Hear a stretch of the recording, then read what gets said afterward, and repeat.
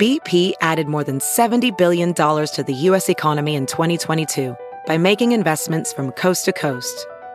Investments like building charging hubs for fleets of electric buses in California and starting up new infrastructure in the Gulf of Mexico. It's and, not or. See what doing both means for energy nationwide at bp.com/investing in America. The Xinjiang Silence, written by Katrina Northrup and Eli Binder. Published in The Wire, China. Read for you by Kaiser Guo. About halfway through the 4-hour nomination hearing for Anthony Blinken, President-elect Joe Biden's nominee for Secretary of State, Senator Lindsey Graham let out a sigh of relief. Earlier that day, the last full day of Donald Trump's presidency, Secretary of State Mike Pompeo had called China's actions against ethnic minorities in the Xinjiang region a genocide. It was a significant announcement. This is only the 6th time in history the U.S. has determined a genocide is taking place, and Senator Graham, an ally of the Trump administration, was testing Blinken on whether or not he agreed with the designation. "That would be my judgment as well," Blinken said. "You do agree?" Graham asked again. "Yes," said Blinken unflinchingly. "We're off to a good start here," Graham then said, laughing. Later on in the hearings, Blinken explained the reasoning for the genocide designation. "The forcing of men, women, and children into concentration camps," he said, "trying to, in effect, re-educate them to be adherents of the ideology of the Chinese Communist Party, all of that speaks to an effort to commit genocide." A month and a half into the Biden administration, with the full weight of the U.S. government now behind him, Blinken hasn't backed down. In a call with his Chinese counterpart, Blinken said the U.S. would stand up for human rights in Xinjiang, and a State Department spokesperson has since told The Wire that Beijing's actions in Xinjiang shock the conscience and must be met with serious consequences. The PRC government has established an unprecedented, intrusive, high-technology surveillance system across Xinjiang as part of a region-wide apparatus of oppression aimed primarily against members of the Muslim and ethnic minority groups, the spokesperson said. While it remains to be seen what exactly the Biden administration will do, analysts say that the fact that the U.S. government is now unequivocal about what is happening in Xinjiang represents a significant shift. One of the reasons the Pompeo team waited so long for the genocide designation is because it requires a lot of implementation, says Elon Berman, senior vice president of the American Foreign Policy Council. It could be enormously disruptive, and it has theoretically far-reaching effects.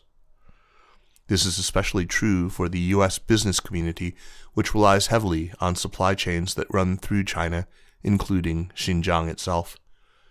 Many companies, analysts say, are now waiting with bated breath to see what the U.S. government does next.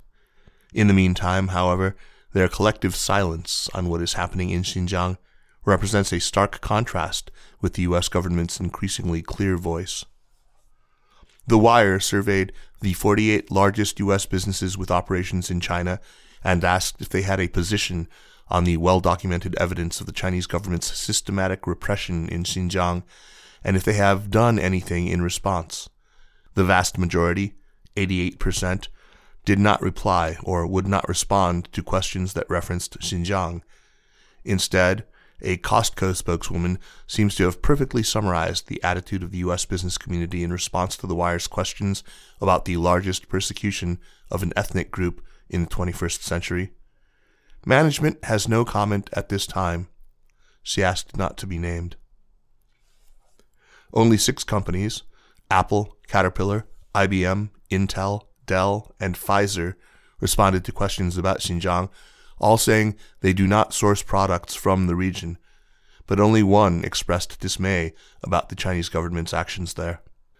Dell Technologies does not source from the Xinjiang province.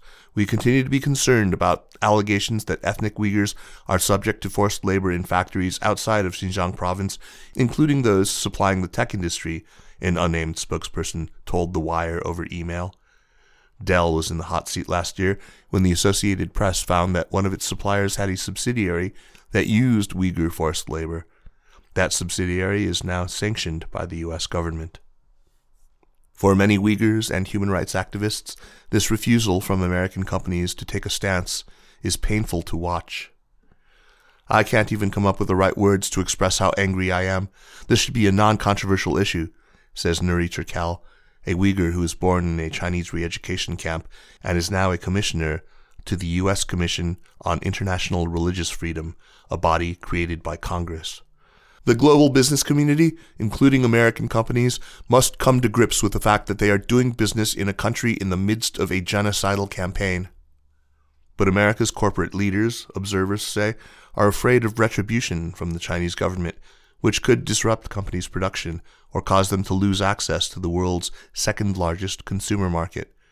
After all, a single tweet supporting Hong Kong protesters from a general manager's personal Twitter account was reason enough for Beijing to suspend NBA broadcasting inside China, a decision that cost the league hundreds of millions of dollars.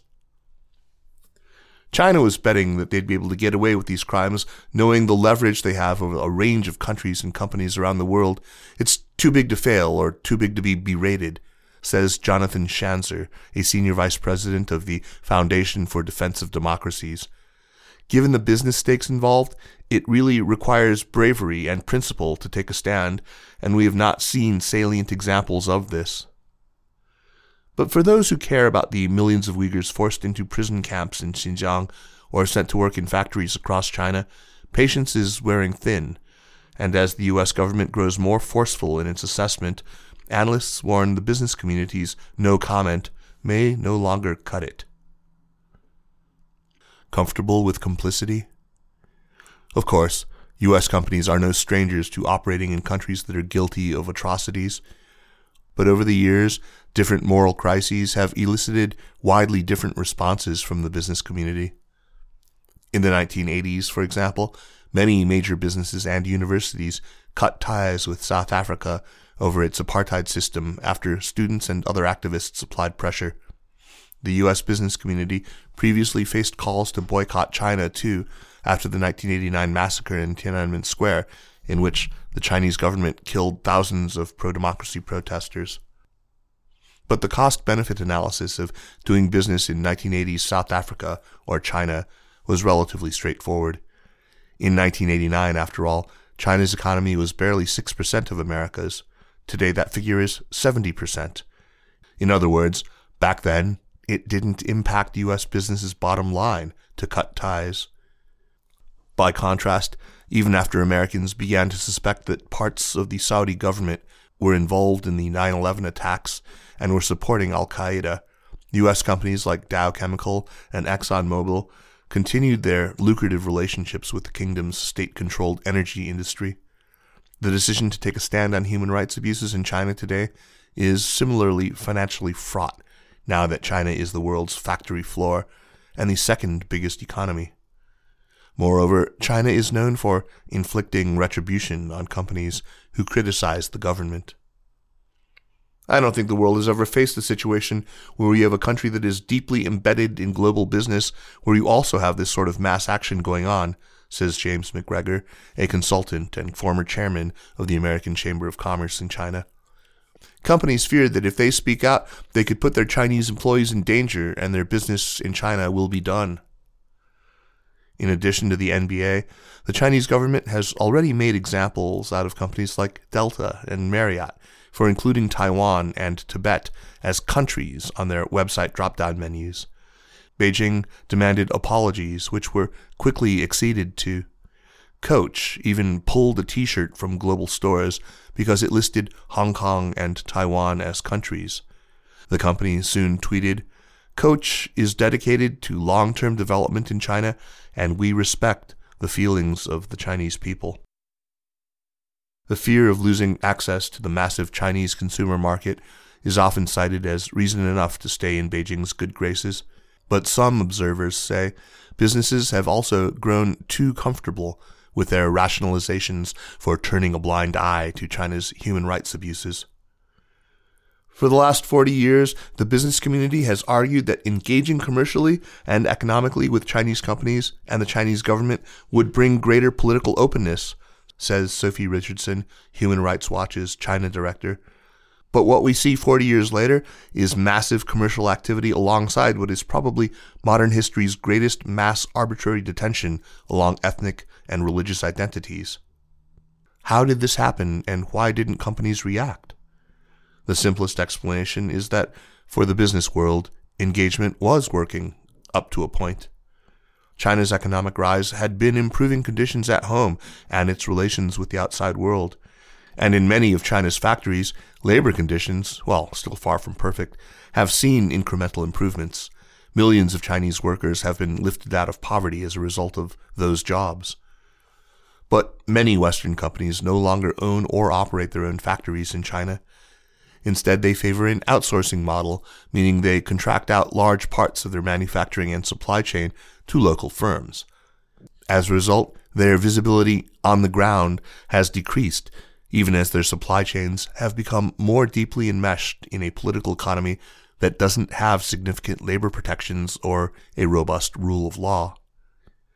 This, Thomas McManus, the director of the International State Crime Initiative, says, creates a false sense of plausible deniability, one that companies should be forced to reckon with. Maintaining operations in China, he says, may not mean that these companies are complicit in the crime of genocide, but they're certainly complicit in that they're supporting a genocidal state. So far, there has been little public pressure on that complicity, but business shouldn't count on the status quo. A recent survey conducted by the Washington Post showed that 54% of American respondents knew that Uyghurs were being held in detention camps, and a recent Pew study said that 70% of Americans believe the U.S. should promote human rights even if it damages economic interests in the U.S.-China relationship. Now that the U.S. government has labeled China's actions a genocide, this mounting public awareness could grow into an avalanche 1 year from now, when China is scheduled to host the Winter Olympics in Beijing. Already there are calls from politicians and human rights groups for corporate sponsors such as Coca-Cola, Visa, and Airbnb, and even countries to boycott the games. Participating, many say, amounts to endorsing a genocidal state. U.S. companies should not sponsor the Olympics if they have a little bit of humanity left, says Rushan Abbas, a Uyghur who moved to the U.S. in 1989 and founded Campaign for Uyghurs, a Washington, D.C.-based organization. In recent years, she has watched from across the Pacific as the Chinese government imprisoned her sister and her husband's family. History, she warns, is repeating itself. In Nazi Germany, when businesses were making profits off of Jewish forced labor, they claimed ignorance, blaming the information flow being too slow. But the companies can't claim ignorance now. They know what is happening. More than 3 million people are in concentration camps. There is torture. There is forced sterilization. And now it has become clear that there is systematic rape. An active genocide is happening. Indeed, one of the Olympic sponsors and exclusive providers of translation services is iFlyTech, the Chinese voice recognition company that has been blacklisted by the U.S. for its role helping Xinjiang police conduct mass surveillance of Uyghurs. Decisions like that make plain how boldly Beijing wants to normalize its actions in Xinjiang. Hushed concern.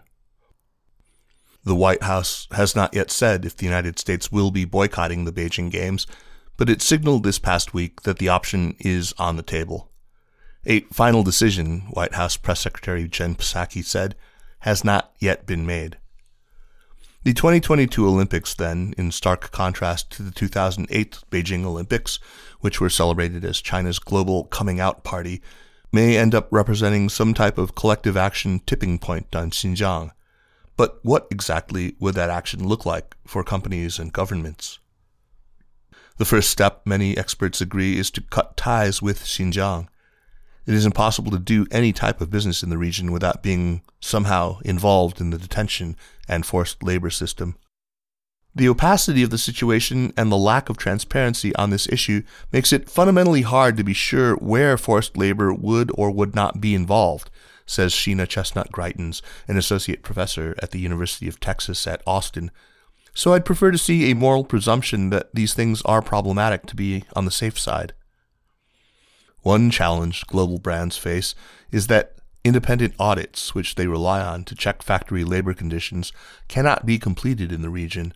Over the past year, many major auditing firms have decided they can no longer work in Xinjiang due to the lack of transparency, inability to freely interview workers, and poor mobility in the region.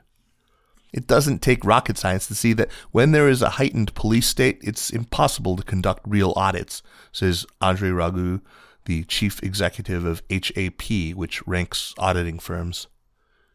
According to Nate Herman, the senior vice president for policy at the American Apparel and Footwear Association, every company should be trying to map out their supply chains as quickly as possible to see if there's any nexus with Xinjiang and then eliminate it as quickly as possible. This year, a few companies have done just that, including Marks & Spencer, a British retailer, and Eileen Fisher, an American apparel brand.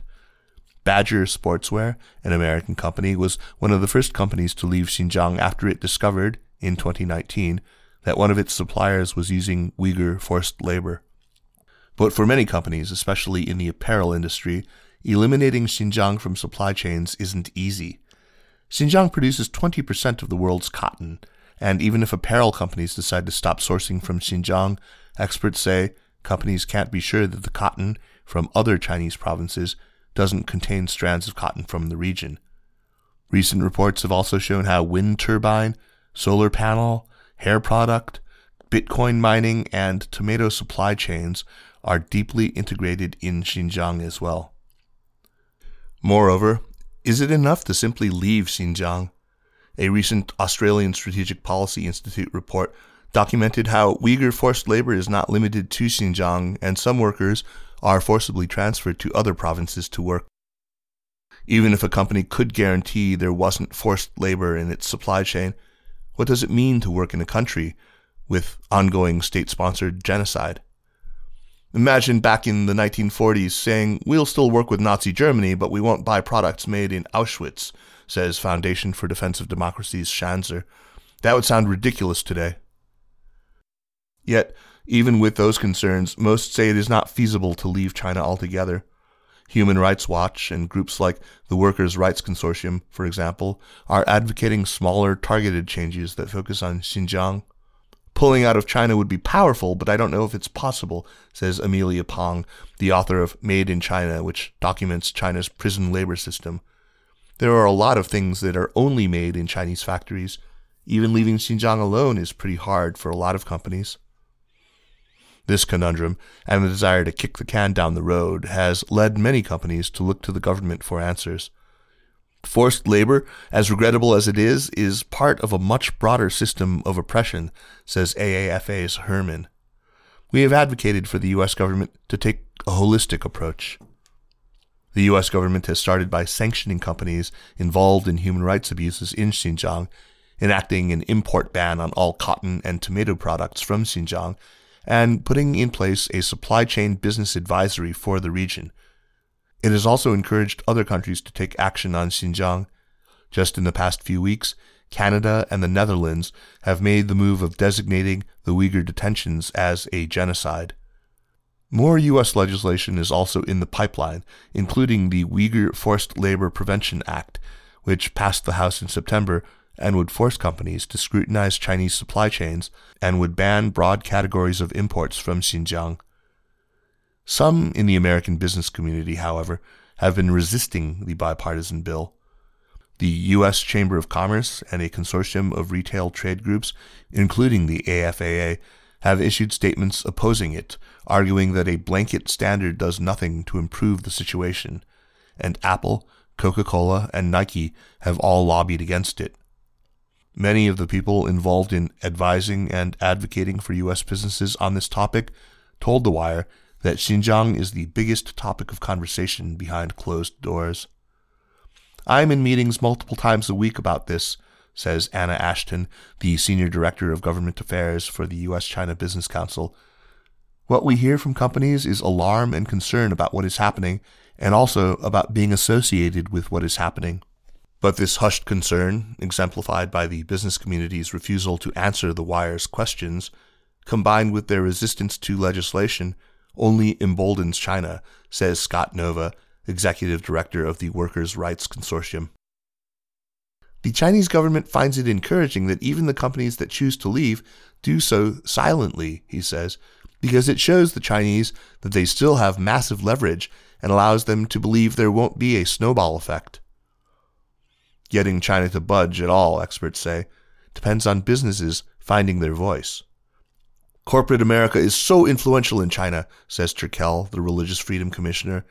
They try to play victim, but the business community might have more leverage trying to get China to do the right thing than the diplomats.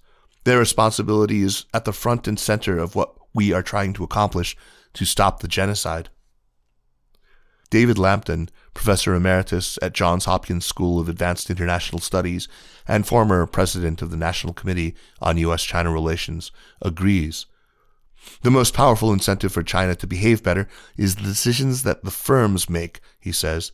In the end, China is very commercially driven, and if businesses start to make decisions they don't like, and they see the international economy reacting, that is the most effective stimulus for change.